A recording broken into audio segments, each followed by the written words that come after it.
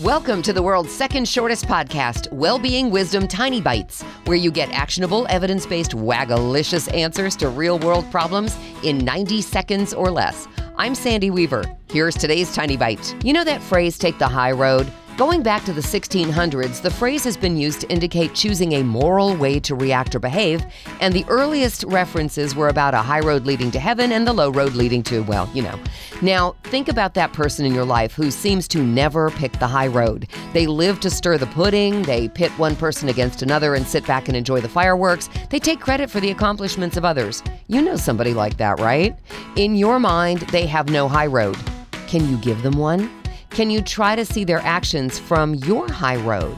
Instead of focusing on their misdeeds, can you try to understand why they behave badly? Many people had less than optimal upbringings. Maybe their behavior is a result of abusive parents, absent parents, or very ineffective parents. When you can take the high road when dealing with someone who seems bound and determined to take the low road, you may be pleasantly surprised when they start living up to your expectations.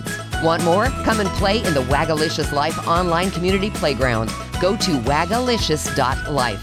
That's WAGALICIOUS.life. Here's to your success, one tiny bite at a time.